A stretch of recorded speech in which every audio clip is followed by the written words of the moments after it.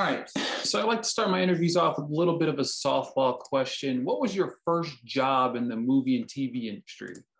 My very, very first job was I was 9 years old, and it was a German clothing commercial cast out of Santa Fe, New Mexico, where we shot it at like Ghost Ranch, and I was dressed up in these kind of goofy clothes, like these weird, like pilgrim clothes. All the kids were dressed up as like these pilgrim farmers. It was like this dream sequence commercial where it's like a kid dreams and he's in this dream world. And there's all these kids there like waving at him as he goes by on a donkey. And I was like one of the kids waving for like 2 seconds or something. I mean, it was cool. But I remember Ghost Ranch and just the fun of it and like being at the set, and it was cool. And then there was another job that I literally just thought of that I haven't thought of in like 30 years, where it was like one day on this TV show. I can't remember the name of the TV show, but we shot it. It was period though. We shot it at this old house. And I think that was probably the second job I did, because that was another New Mexico job. What's crazy though is it was like one day, I can't remember. I think I was just like standing around. I don't think I had any lines or anything. It's been so long since I thought about it.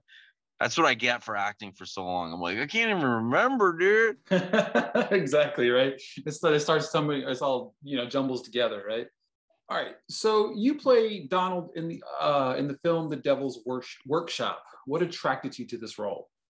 Well, I play a scumbag actor who is trying to weasel his way to getting a part over another actor. He's trying to psychologically intimidate Tim's character, Timothy Granaderos, who plays the other actor.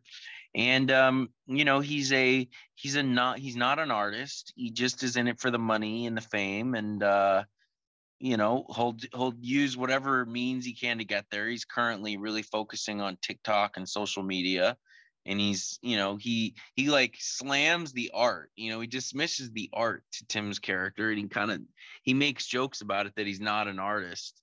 And he tells Tim's character Clayton that he is an artist, but it's almost an insult the way he tells him.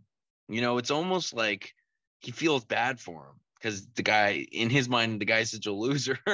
So there's something so dastardly about this character Donald that it becomes funny, because he's so bad in like every way, and it's like he talks to the guy and it's like he just insults him in every way he can. And he does that again with his own acting teacher. His own acting teacher comes and essentially begs him to introduce him to his agent. And what Donald says back to him is one of the most brutal, emasculating takedowns of an acting teacher you could possibly imagine. Even the one damning with faint praise when he tells him he's an amazing teacher is almost an insult as well. And then there's the satire of Hollywood there, where the acting teacher hears these horrible things and then says, you're so honest, that's why you're great, use that. It's like it's this terrible it's this terrible send up of acting teachers in the industry and actors, and it's very ridiculous. It's dark though, you know what I mean? This is not like an Adam Sandler knee slapper. This is like, it's sad that some of the stuff's sad, when he's insulting the acting teacher. You almost feel bad for this guy. It's almost not funny, how brutal these insults are.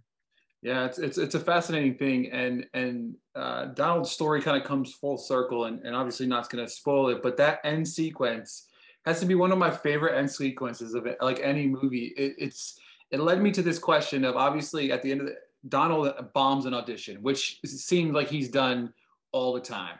So my follow-up question to that: can you share a story of an audition that you remember that maybe you bombed and you were like, wow?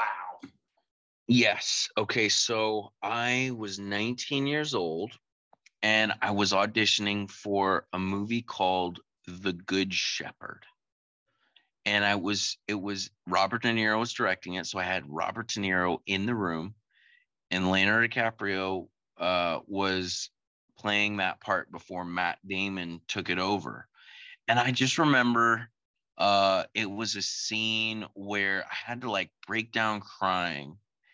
And I just was so intimidated by being in an audition with Leo and De Niro that I just was not, and Leo's playing my dad in the scene, and I'm supposed to, break down dad and hug him. And I remember at the time I had just finished a film called Lords of Dogtown. So I had a shaved head. So I looked like a gangster or something. I didn't look like a wholesome son by any stretch of the imagination. Even De Niro was like, he saw me a few months later when Matt Damon was attached to the part and my hair had grown out, and he was like, "You look much better with the hair." He's like obsessed with like little things, and the hair was like a very big deal to him that I had hair. But I remember that was hard because it's hard to bomb an audition, but it's really hard to bomb an audition like in front of like two of the best actors around. It was really, I remember really not liking it. And I remember De Niro, I was like sucking so bad. And then De Niro came up to me and he was like, and I was like, and he was like, "Do you think you could, I was like, "Do you want me to cry?" And he was like, "Yeah, if you could." And I was like, and it was like, there was no way like I was gonna even not suck, you know what I mean? Let alone give like an amazing performance. It was like just not gonna happen. And I remember De Niro afterwards said, I was like, I cried at home. Before I came here, I got myself to cry. And De Niro was like, my acting teacher used to call that the bedroom breakdown. And I used that line in the movie where Donald says to Clayton, he's like, "Did you make yourself cry? Did you do the bedroom breakdown? Is that what you do?" And I actually got that from De Niro telling me that, the bedroom breakdown. And I remember in like the alliteration of it kind of makes it sound kind of like funny, or like almost like it's this sort of pathetic thing. Like, oh, you did the bedroom breakdown. It's like it implies you're not going to break down outside the bedroom. And I remember like, yeah, I remember I always like remember that term bedroom breakdown. And so I ended up using that term in the scene. That's incredible. That's an amazing story. Like when I thought of the question, I was like, I was like, I wonder if he's got a good one. That's more than I could ever imagine. My last question to you though is not about the movie. It's about a role that you played 15 years ago. It's the 15-year anniversary of Into the Wild. Yeah. Just share some thoughts looking back on that film.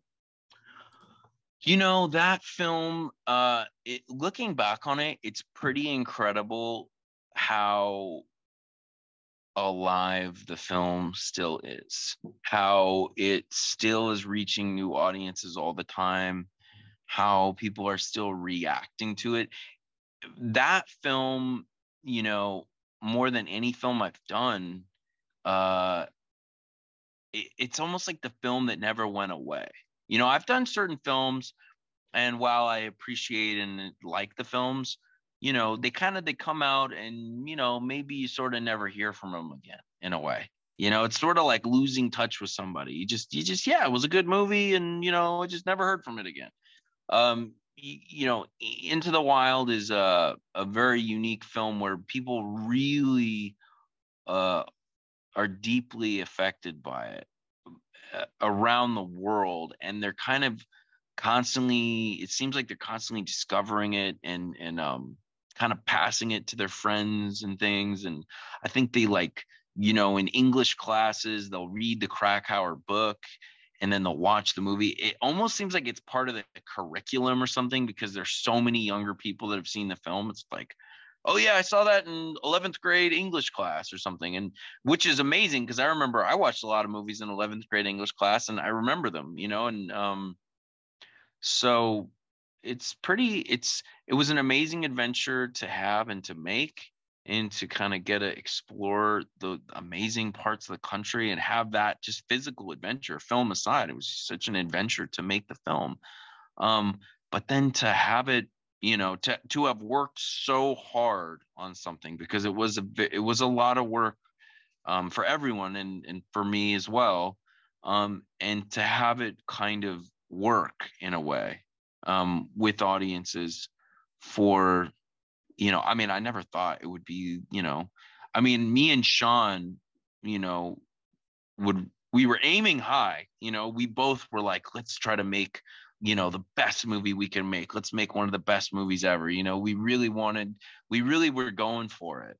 But to actually, like, all these years later, have people still excited about the film and recommending the film to their friends, and, you know, it's probably still too early to say, but, there's some films that, 20, 30 years later, people are still talking about those films. Those are classic films, and that's why they're considered classics. Like, they never really go away. You know what I mean? Goodfellas is an amazing example, or Raging Bull. Just these classic films that are just, they're always with us. And that's that's the highest honor any movie can have, is to be, considered, to have that kind of longevity.